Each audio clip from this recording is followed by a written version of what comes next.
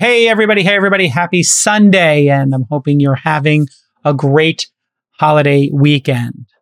But if you need to get away with your family, we have a show for you. Yes. Or you're going on a bike ride. You might want to listen. Yeah. There you go. Exactly. On This Week in Climate Startups, I talked with Matt Duesterberg of OhmConnect, which is a super interesting startup letting consumers save energy, but then also become almost a decentralized energy provider themselves. Fascinating, kind of complicated energy markets business, but comes down to, at the end of the day, you get a $50 gift card from OhmConnect for like turning off your air conditioning for an hour during peak usage. But first, we're going to do VC Sunday School. We're going to break down how to identify and answer the question, is this startup venture scale? This is an important topic for people investing in companies, but it's also happens to be a very important topic for founders to understand if their business is venture scale, and maybe that's why they're not clearing market with investors. It's going to be a great show. Enjoy your barbecues. And stick with us. This Week in Startups is brought to you by OpenPhone. As a startup founder, a lot of mistakes are easy to roll back, but using your personal cell phone number as your company number isn't one of them. OpenPhone makes it easy to get business phone numbers for you and your team right on top of your existing devices. Visit openphone.com/twist to get 20% off your first 6 months. Odoo. Odoo is a fully customizable and fully integrated suite of business apps that lets you build and scale your stack as you build and scale your business. Your first app is free forever, and right now, Odoo is offering $1,000 off your first implementation pack at odoo.com/twist. That's odoo.com/twist. And MicroAcquire, the startup acquisition marketplace. Start the right acquisition conversations at your own pace. Get free and instant access to over 100,000 trusted buyers with total anonymity. Say goodbye to brokers and meet your ideal buyer today. Go to try.microacquire.com/twist. Okay, VC Sunday School time. Molly, what's your question this week? What are you thinking about? What are you learning? So a thing that has come up a lot is this question of, as we talk about multiples and revenue potential, this question fundamentally of like, what is or isn't a venture scale business? And our president, Mike Savino, had said this kind of great thing, I think, which he said is like the most painful decision for a VC is the strong $40 million business. That's like, hey, kid, you got a great business here, but it's not venture scale. And doing that math, like, the math that you do to figure out if a company is better off, I don't know, just getting like a bank loan. Yeah. So in many cases, people think that venture capital is the funding source for their business. Venture capital is the funding source for a very small number of businesses in the world. This should be obvious to everybody, but it's not, because they don't understand how venture capitalists get paid. And they don't understand why they exist in the world and why LPs give them money. So you will have somebody who's making a movie or starting a hotel or a pizzeria or a chain of, drive-ins say, I want to raise venture capital. And now venture capitalists are charged with getting returns that are, 2, 3, 4 times the public markets. In other words, instead of making 7% on average a year, they're expected to make 15, 20, 25% every year in returns for their investors. And their investors are looking at this category of investing as a way to go after very high growth, some might argue violently high growing companies. It's very hard to have a company triple, double their revenue. $1 million to $3 million to $9 million to $18 million to $36 million to $72 million. Like, this is hard work. It doesn't happen for most businesses, certainly not for a chain of drive-in movie theaters that you want to build, or your album, or your pizzeria, or your consumer packaged good company. So that's the first group of people. And it's pretty easy to explain this to them. We only invest in high growth software companies. This is not a software company, or this is a low margin company. So we can kind of take that first swath out of this. Small mom and pop businesses, non-scalable real world businesses. That's 50% of the people who have this, mistaken idea that venture capitalists for them. They should build their businesses off of sweat equity, bootstrapping, saving money for 5 years and then opening their restaurant. Like a lot of restaurateurs will save money for a decade, then raise some money from folks, and then they'll open their restaurant. Well, they'll open a version of their restaurant, like a food truck, or instead of making their 3 or 4 movie series, they'll make a short film at Sundance and then use a short film to make a bigger film. In other words, they do their own little incremental thing. Let's take all of those out of here. Pretty easy to explain to them why they're not venture scale. Now, there's a different group of people who are making software businesses, right? Yeah. And they're making marketplaces, but maybe even those are too niche. And that group of people, it's, you kind of have to you kind of have to do the back of the envelope math yourself, do a bottom up TAM, total addressable market size, and really start to look at, okay, maybe this business does have good margins. It can make $10 million in revenue with $5 million in profits, but it can't get past 10 million, or it's not going to get past 10 million. It's got a natural ceiling. So if you're making the proverbial software for dentists and you know how many dentists there are in the country, you can actually do what's called a bottom-up TAM. And so sometimes it's very easy to figure out what the market is for a piece of software. There are only so many dental offices in the United States or the English-speaking world, and they can only afford to pay a certain amount for their software. And that business can't get to $1 billion in revenue where Salesforce could, or Twilio could, or AWS could, or other SaaS software could. And so that's the harder discussion. And then that's just a function of where you invest. If you're investing as an accelerator at $2 or $3 million implied valuation, or a seed investor at $5 million, okay, yeah, maybe you'd be happy with a $100 million exit. But if you're investing at $50 million as a venture capitalist, or $25 million, you're not happy with a ceiling of a 2x. That's an interesting point, because you're saying there's different scales of venture scale depending on your check size. Right. Maybe. Like, is there? I mean, I guess if you're saying, okay. Yeah, venture scale could be, if you're a late stage investor, or you do Series B, or even if you do Series A, you might look at a business very differently than Y Combinator, Techstars, Launch Accelerator, or a seed investor, or an angel investor, or friends and family. And because you might say, you know what? If the upper bounds of this investment is 20x, I can make that work in my portfolio. Whereas if the upper bound is 2x, same company. I got onto the company when they had 2 customers paying $1,000 a month each, $24,000 a year in revenue, and I invested at a $3 million valuation. If the company got sold for $100 million, I'd be 30x. I feel pretty good, right? Whereas if I invested at 30 million and I bought 10% of the company or 20% of the company, I could triple my money maybe if the upper bound is $100 million exit. So you have to look at what the potential exit is. Yeah. And the potential exit will be based on the potential revenue and potential earnings. So you can actually just do math here. And sometimes you'll break it down for a founder and you'll say, how many customers are there for this business? What's the most you could charge them? And then once you know that, you can say, okay, well, here's what the valuation would look like. 10 times the top line revenue, 15 times the earnings, the profits, 20 times the profits. Okay, you think you can build a $10 million business? 10 times that is 100 million. Okay, you think you can have 5 million in profits? 3 million in profits is what you think? 30% margin, great margin. $3 million times 20 is a $60 million valuation. So this business is worth somewhere between 60 and 100 million, depending on who wants to buy it. Not a great business. And that's the venture scale issue. Can you get to $1 billion in revenue? Right. What's the minimum X that's acceptable when you start to do that? The minimum multiple that's acceptable to be a venture scale business. I think it would be enough to return 2 times your fund. So your whole fund, not your investment. Right. Not just that. You need to have investments that can, if you're going to take the time to invest in them, they got to return double the fund. So let's say your fund was a $100 million fund and you planned on having 30 names in it, 30 companies in there, and you were on average going to invest 2 million in each of those companies. That's 60 million. You have some management fees coming out off the top. Maybe that's 10 million. And so then there's 30 million left to invest in the big winners. So the top 5 get another 6 million, something like that.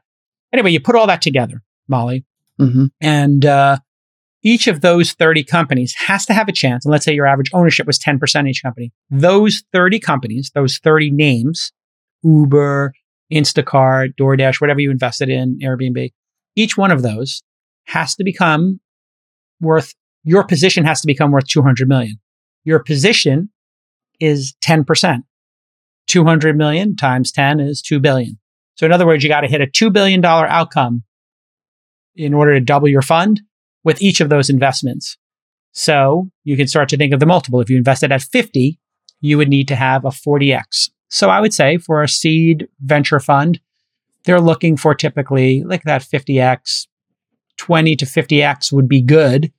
40, 50, 60x is where you're doubling your fund and you're returning 2 times your money with one of the investments, which is what you need to do at some point. You got to hit a winner, a big winner. And so that's why this business is hard.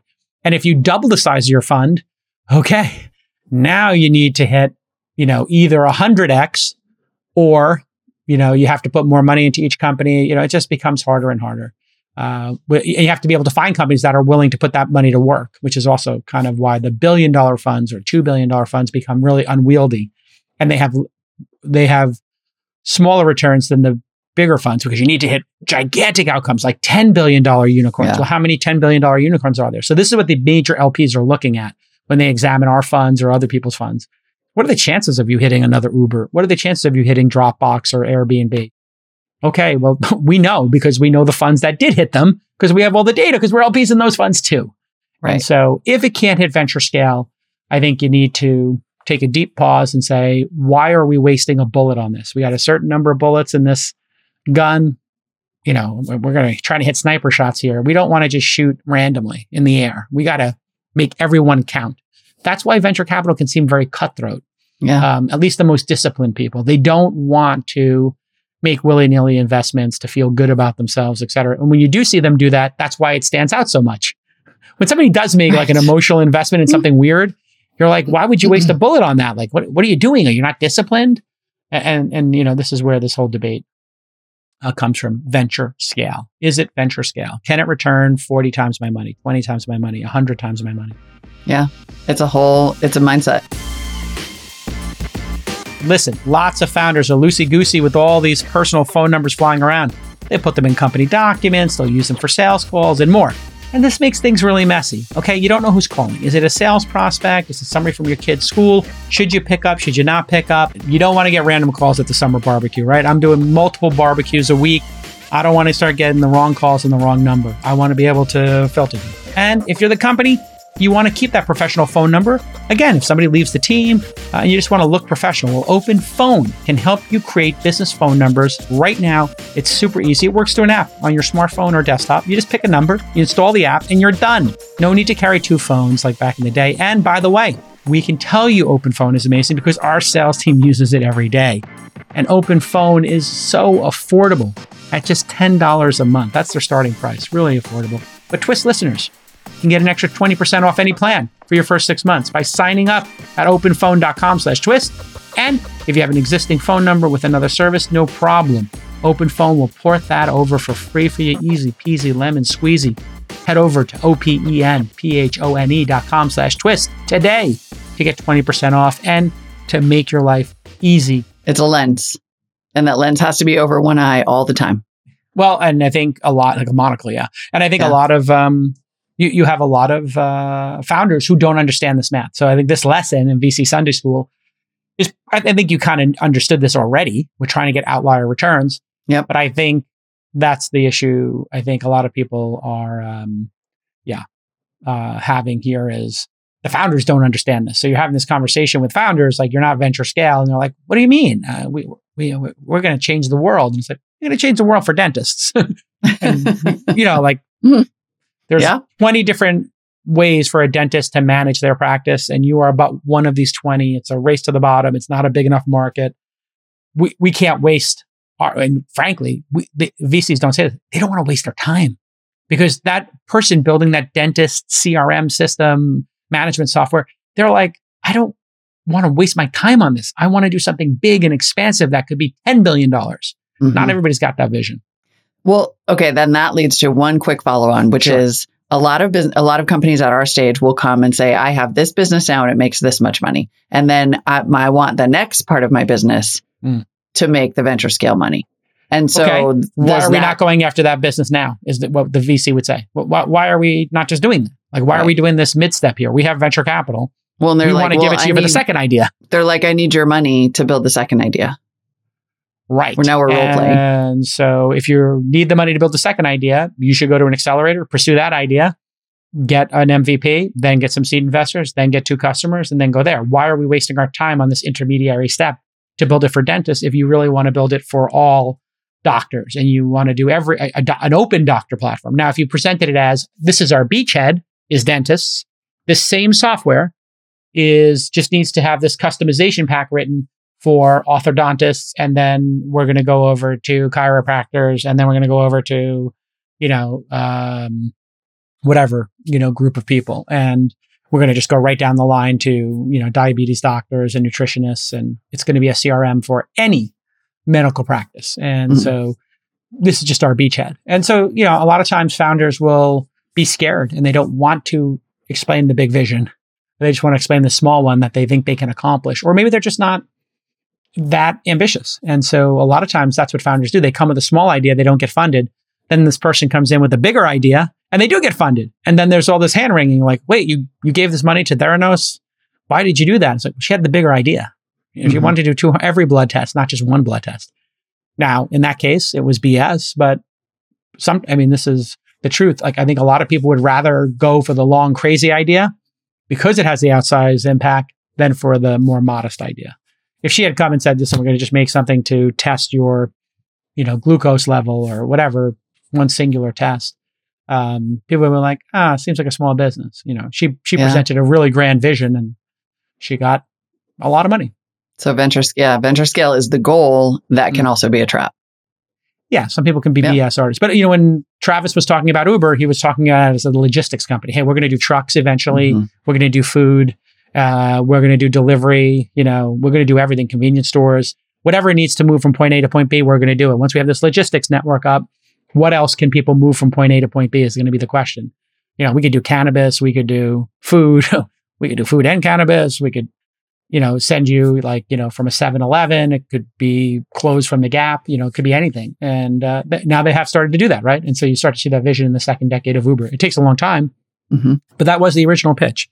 We'll start with Lincoln Town Cars and, getting people who are affluent from the airport to their homes for business trips. And then we'll go from there. Nice. Yeah. Well, actually, that's a nice place to segue, a nice way to segue into This Week in Climate Startups, because I interviewed a company that's like, let's replace energy. Yeah, there you go. Excellent. Or at least the way it is sold.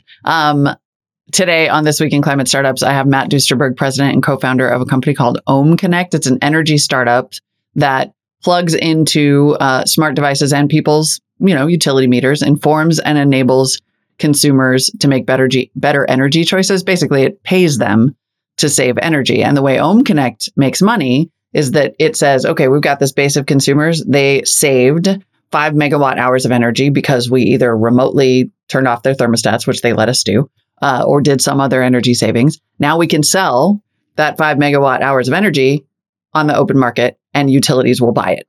Yeah. So they enable these energy savings and then they turn around and make money on the savings, which is fascinating. In 2020, there was that big August heat wave, which was the first time we had blackouts in California since 2001. And OhmConnect users reduced 1 gigawatt hour of electricity demand in California, which is enough to power the city of San Francisco for an hour. Super interesting. They just closed a $55 million Series D and have raised about $100 million. I didn't invest in this company. They launched at, they did a company demo with us in 2014. I think Mike Savino, our president, did personally invest in the company.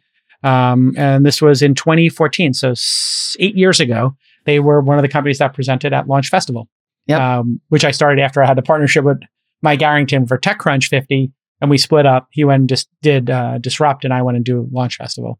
There you have it. 2014. Amazing. Super congratulations to them and great company and congratulations on the money raised. And I'm an idiot for not investing apparently. I can't hit them all. All right, great job. We'll see. Anyway, enjoy the interview. Can't wait. Matt Duesterberg is president and co-founder of OhmConnect. Welcome to the show. Thanks for coming on. Thanks for having me, Molly. So I've been wanting to talk to you guys for a while because I'm just so interested in this model. Tell people who aren't familiar what you guys do.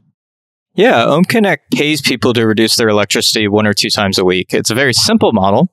We ask people to turn down for an hour to, once a week, and then we'll pay you for it. How, first of all, how do you know? And then second, how did you get any investors to go for that? Just kidding. I know how. That's a great question. Actually, we did secure one of our first investors at a launch conference. So, it all ties back to Jason. So big shout out to him. All things do. Yep. Yeah. So the model is a little bit interesting. But to get into your question, which is how do we actually measure it? We're actually tapping into smart meters, which has been installed into about 90% of the nation. Really through the American Reinvestment and Recovery Act back in the days of Obama. And then how do you tie into that? Like with an API? Tell me a little bit more about how you get installed. Yeah. So one of the big requirements, as soon as a user signs up with us, we ask them to basically validate that we can get access to their utility meter data. And then that's through utilities or third parties, and we're then able to look at historical data, look at what you usually use, and then compare that to what during a single event what a person is using. So, if a user usually uses 1 or 2 kilowatts and they reduce to half a kilowatt, we can calculate precisely how much they're reducing. And then how do they realize those? When you say you pay them, what does that look like to the consumer? Yeah, we have a virtual currency called watts. And each one of those watts can be cashed out through PayPal or Venmo. And then we can also give gift cards through Amazon or Target. But we love to kind of really try and get more devices into users' homes so we can automatically save for them, as well as encourage them to get prizes, such as a trip to Disneyland. And does this work? Are you seeing a meaningful reduction in power usage as a result? Yeah, absolutely. We're seeing 20 to 30% reductions on our users on an everyday basis, which is pretty meaningful. If you look at other folks in our space like OPower, they generally reduce about 1% at all times. So what kind of devices would I have to have in my house in order to do this? Like a Nest? Are you talking like a Nest thermometer? Or are you talking about a smart meter from my utility? Both, all? Thermostat, the thermometer. Sorry, yeah. Thermostat. Thank you. Good catch. Kids. So you don't actually have to have any devices to start. You can just do behavioral changes, which is, hey, turn off your AC for an hour. Don't run the laundry or don't run the dishwasher. And that will actually usually net a couple dollars. The more advanced users do have devices, we do encourage that. Smart plugs are on the order of $5 to $7. We're often able to give you the first one for free. A lot of our users are low to moderate income, so this is their first smart device in their home, which is really cool. We're introducing them to the whole new world of Internet of Things. But then the ideal, kind of the best device we like to have access to is thermostats. And that's really controlling about 50% of your energy usage at any given time. The really cool thing is people don't even notice. So we'll turn off your thermostat or turn down or change the temperature set point by a few degrees, and they won't really notice, and we'll be able to save a lot of energy during some really critical times for the grid. Tell me, give me some stats. It looks like my notes say that in 2020, OhmConnect users reduced 1 gigawatt hours of electricity demand in California during an August heat wave. Yeah, that was specifically during, if you may recall, there were some blackouts in California. This was the first time we had blackouts since 2001. It was a pretty big deal. And I remember. Certainly both of those, actually, the 2001 and then these ones. Yeah. Yeah, it created some political shockwaves, which we're still kind of dealing with today. But so we were called to dispatch our users. We dispatched about 1 million user events, which means like 1 million user hours, and we saved about a gigawatt hour of reductions during that time. It was pretty fascinating to see kind of the level of reductions that people were doing and had the consistency. People were writing in saying, hey, look, this is hard. I'm, turning off my AC for 3 hours, but, I've got my fan and, I'm watching the Dodgers game on the iPad, and it's all good because I'm making $5, $10, $15 for just doing that. Yeah. So they saw the tangible rewards directly, and they were rewarded for doing so. I want to ask you more about incentivizing behavior change, because that is such a, philosophical and fundamental part of tackling the climate crisis. But before I ask you that, I want to ask how you make money. That's a great question. And that's something that's a little bit more nuanced. And, I've been my whole career in the energy sector, so it's quite complicated. But just at a simple view of it is we act as a generation unit. So instead of turning on a natural gas power plant when the sun's not shining or the wind's not blowing, we get turned on instead. Mm-hmm. And as California and the rest of the world adopts more and more renewables, which is awesome, by the way, we're seeing phenomenal adoption rates of solar and wind. The challenge is that we're using electricity all the time.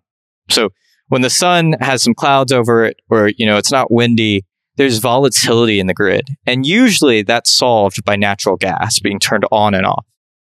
And instead of having that turn on, they just ask, hey, can OhmConnect users reduce a little bit during that time? We do that, and we get paid for doing that instead of having to build a new natural gas power plant. And then we pass most of those savings on to our users. We've paid out over $20 million to date. Before we get to the ad, it makes our team so happy to see our partners celebrate big wins, and I'm thrilled to hear about this huge funding round for our amazing partner, Odoo. Really great stuff from Julian and the team there, especially in this crazy venture market. So congratulations. And speaking of the market right now, being capital efficient is more important than ever. You know that if you're an entrepreneur. And one easy way for you to cut costs is to run all of your SaaS apps on one platform. So check out Odoo's suite of business apps. Using Odoo means you don't have to have a bunch of different SaaS subscriptions. Everything you need is already on Odoo right now. All you have to do is turn it on when you're ready. And they only charge you for the apps you use. Odoo has over 40 main apps and over 16,000 apps from their open source community. All of this will streamline your business. No more issues transferring data back and forth, and you'll have one customer support contact across all of your apps, not 20. And here's the best part. Your first app is free forever. And Odoo is offering you $1,000 in credit on your first implementation pack.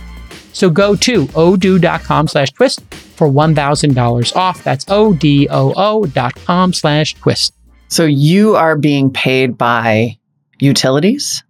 In a roundabout way, yeah. So in the energy sector, you may live in the Bay Area, I don't know, but you probably have PG&E as your utility. Yeah. PG&E actually buys its power from the California ISO, which is an energy market. It's similar to the NASDAQ, for example. You can buy and sell stocks of Apple on the NASDAQ. You can buy and sell kilowatts of energy on the California ISO. Mm-hmm. So PG&E is going in and buying it. We're selling it. We don't never really kind of see each other because it's all being kind of transacted through the market. But in a roundabout way, yes, PG&E is basically buying it from us. Right. So what you're essentially saying is, we have all of these users. We have a measure and apparently a consistently measurable amount of energy savings that we can effectively sell as like excess electrons.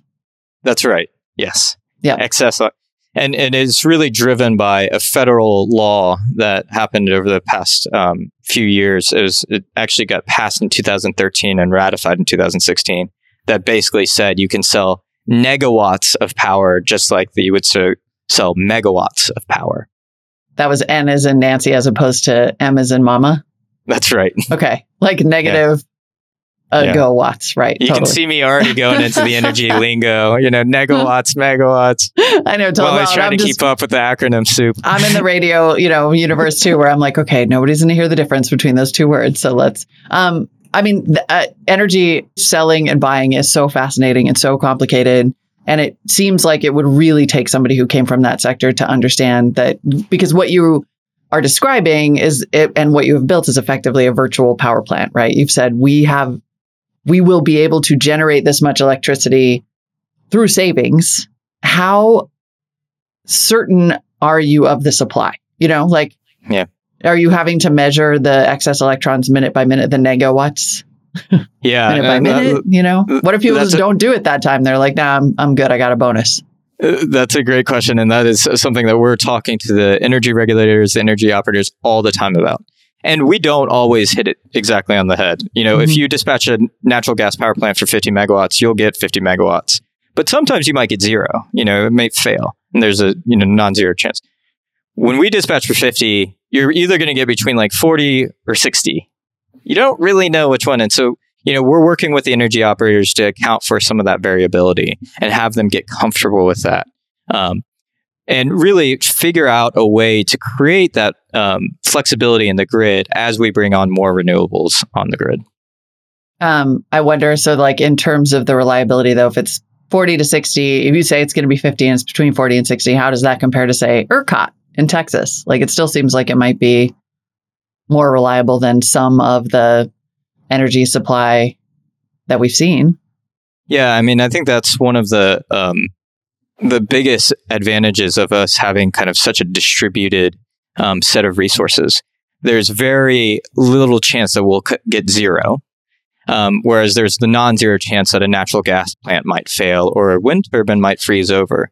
Yeah. And so really what we're doing is we're diversifying our resource fleet to be resilient to extreme weather events, as well as this higher penetration of renewables. And we're seeing kind of this fight happening all the time. The renewables are so cost effective, they just want to plow more renewables into the grid.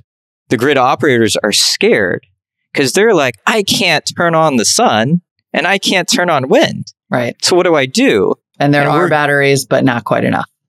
Yeah, and there's a lot of competing uses. Like we should definitely get batteries in cars. There's, more than enough electric vehicles that we need to get on the roads.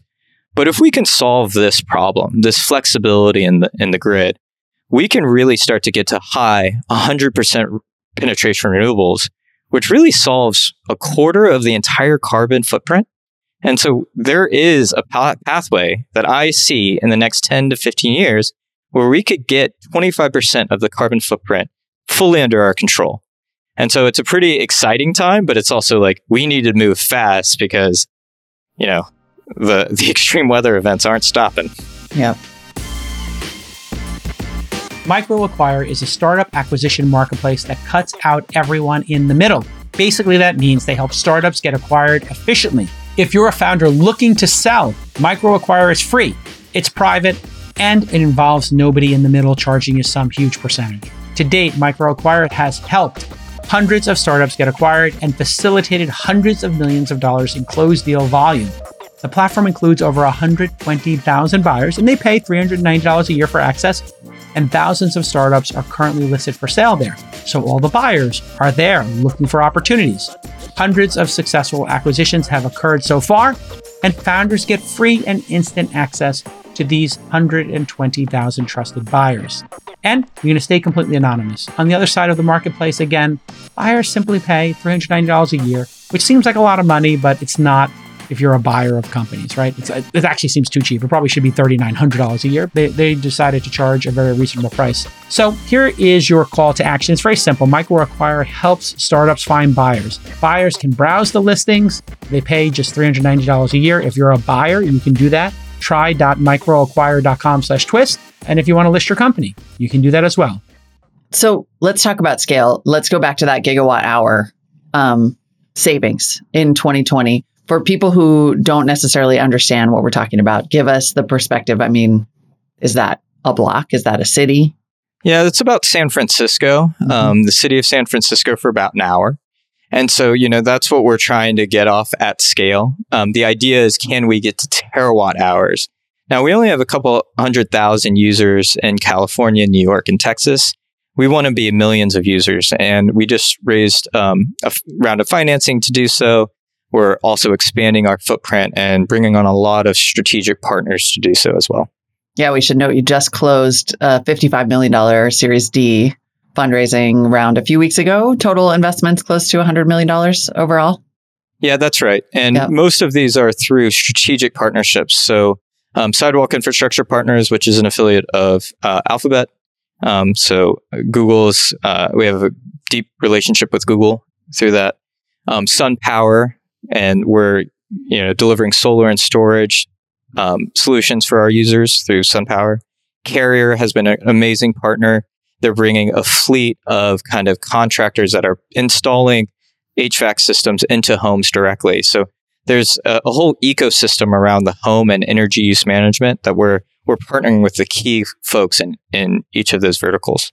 And so what could this start to look like? I mean, I imagine, goal one is onboard those millions of users with this behavior change specifically around energy. I have also, though, talked to, providers of mobile charging infrastructure or makers of EVs who are talking about bidirectional charging. Like, it seems like this idea of distributed energy storage and generation is almost limitless. Well, maybe not limitless, but it seems like there's a lot of potential. Like, you could really amp up the watts. So absolutely. Amp up the watts. I love it. I'm a little embarrassed by that pun. But well, we're working with OhmConnect, so just put it all in there. Yeah. Absolutely. I mean, there's a tremendous amount of interest here. I think one of the areas that the energy sector has failed to date is thinking about who's adopting it. They've always had the mindset of we'll build it and they'll come. And they keep building these, field of dreams with no one actually showing up because they're like, oh, the customers don't want PG&E to control my entire home. Why wouldn't they? They're scratching their heads. and so don't even get me started, man. Yeah. Paging John Oliver. Exactly. Yeah. And so there's a whole spectrum of kind of the end user here. But, really what you need to do is engage them from the beginning. Give them direct access to some of the value. Like, oh, I am going to turn off my AC from 6 to 7 on a hot day because I'm earning $5 from it. Mm-hmm. Like, we have created a very nice cyclical loop where a user can take an action and directly get rewarded from it that we've not seen in the industry to date for some reason. That there's a lot in that for some reason. I mean, what do you think that is? Is it just because certainly utilities are starting to send, they're being a little more proactive. It's protectionist, it seems like, in nature, that they're being proactive about saying, like, please turn your air conditioning off during these hours because we can't keep the lights on if you don't.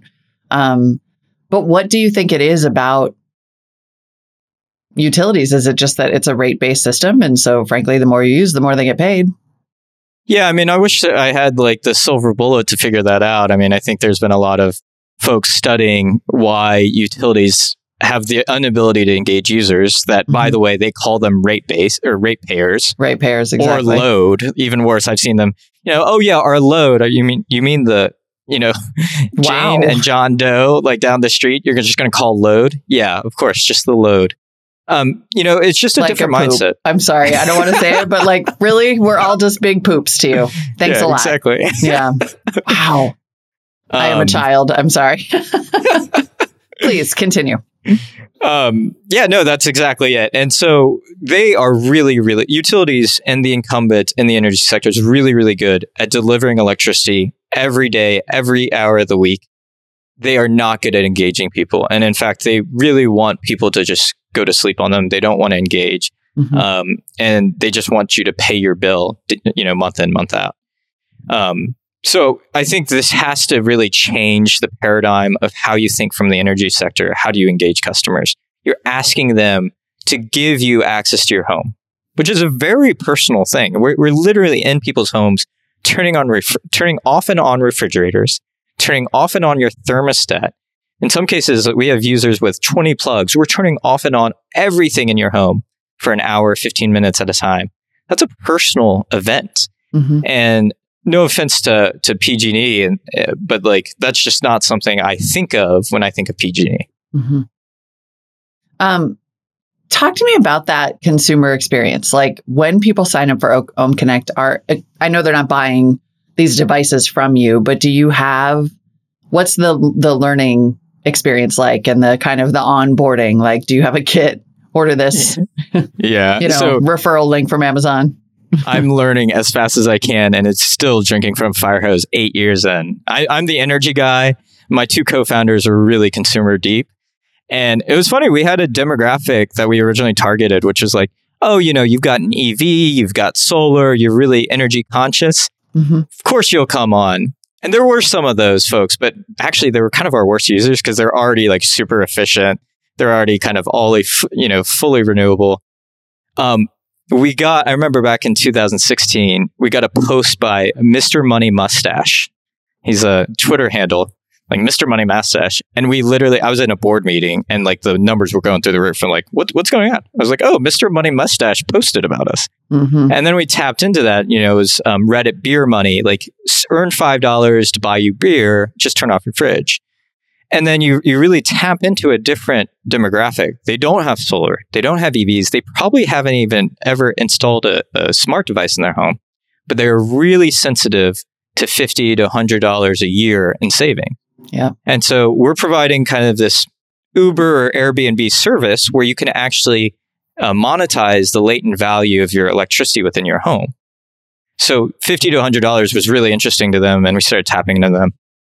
But a lot of that was, that's all my co-founders. That's not me from the energy sector. And we mainly hire out of the consumer expertise, Google, LinkedIn, Facebook, Zynga.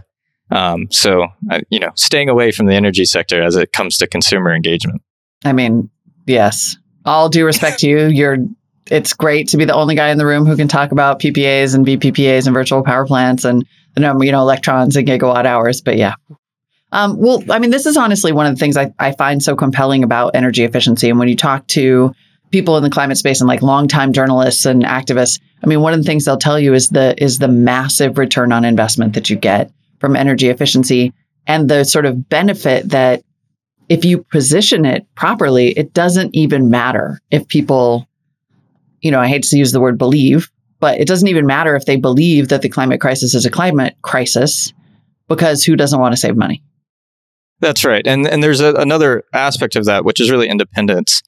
I think, I don't know who it was, but maybe Volt Solar, but they did a study a few years back and they were trying to figure out what's the biggest driver of solar adoption. And they cut it by, 100 different variables. And the one thing that was like the most indicative was NRA membership, National Rifle Association membership. Yeah, right. Which seems like crazy. And when you think about it, like this is kind of juxtaposition. But as you think about it from the lens of independence, I control this, it unlocks this other group.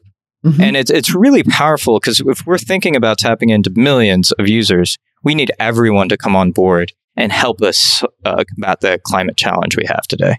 Yeah, 100%. You can see the crossover with preppers completely, because ultimately this is about some version of decentralization, which arguably is why utilities might not go for things like this, right? Because death spiral. I'm not trying to draw you into anything that's going to get you in trouble. But you could imagine that that's part of, it could be an opportunity for utilities, or it could end up being a threat long term. That's right. And, it certainly disrupts the industry in a lot of different ways. Who is your competition aside from PG&E maybe? Yeah, I think you hit the nail on the head. I think the status quo is really it.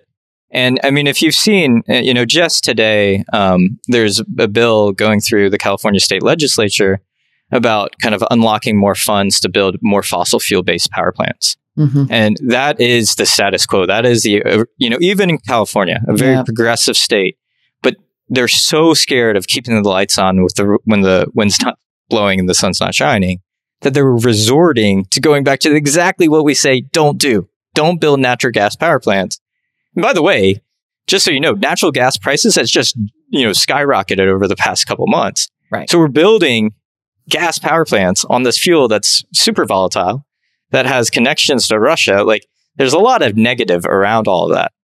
But it's just this status quo and this fear, really, of change. What kind of scale do you think you have to get to be a really, really significant disruptor? Terawatt hour. Yeah. So it's about 1,000x where we are today. And we've seen kind of pathways to get there, and it has to be global. Mm-hmm. But, as I mentioned earlier, like, I'm so excited. Like, we literally have a pathway to control a big portion of the climate crisis on our hands. And it's like, and that's driving, we have very good team. We have an amazing team. We have very good investors. We have very good partners. Everyone who's all aligned on trying to figure out and tackle, how do we get to 100% decarbonized, decentralized grid?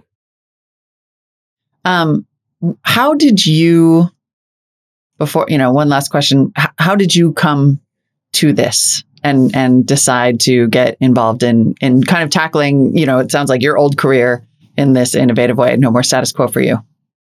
Yeah, no, I mean, I saw it from a different angle. I was an energy trader when I first got out of college and had a couple of $30 million portfolios. It was fun. It was also like kind of icky in a way that I'm making a lot of money out these markets and no one else has access to it. I was only able to get access because I was a trader and like it made no sense. So in a way, this was the idea of democratizing that, the access of us to trade and get $30 million out of this market. I want to give directly in the hands of these low and moderate income users. They are earning, $50 to $100 a year for just turning off their lights or their AC for a couple hours a week. Matt Duesterberg is the president and co-founder of OhmConnect. Where can people find you? OhmConnect.com? That's right. www.ohmconnect.com. Go check it out. Get that beer money, people. Thanks, Matt. Get that beer money. Molly. Get us to terawatt. We got this. Okay, great show, everybody. Tune in on Tuesday. We're off tomorrow, Monday. Enjoy your July 4th. But we'll be back on Tuesday with a lot of news, I am sure. I am just assuming there's going to be a lot of news because there always is. So yeah, hit that subscribe button on YouTube. You can join us live first thing Tuesday morning, 10 a.m. Pacific at thisweekinstartups.com/YouTube. And you can join our Twitter community where we've got 1,500 founders talking in a private community on Twitter with their new groups feature. thisweekinstartups.com/TC. Or you can join our Discord instance where people are talking and sharing memes, thisweekinstartups.com/Discord. We're not doing the Slack so much anymore. Too much spam over there and just too hard to manage Slack with 30 or 40,000 people in it. It just doesn't really work for that use case. Yeah, kind of a hot mess. Now, if you are an early stage founder and you haven't gotten your business insurance, check out Embroker at embroker.com/twist, and they'll get you 20% better rates than the incumbents on your insurance. Founder.university starting up again, our 12-week program. And that's free if you come to all 12 weeks and you learn how to build an MVP. Launch Accelerator, you can do a Google search for that or go to launch.co. We're always looking for companies to come to our accelerator. And actually, since it's Sunday, the syndicate.com/climate, if you are a climate startup founder and you want to apply to our climate syndicate, you can go there. And of course, if you're an accredited investor, you can join the syndicate and invest in these great companies that we're sourcing. Alongside of us, yes. And you can follow Molly at /MollyWood, or you can follow me /Jason on Twitter. And I'm also /Jason on Instagram. So follow us there and say hi. And we'll see you all next time on This Week in Startups. Bye-bye. Bye-bye.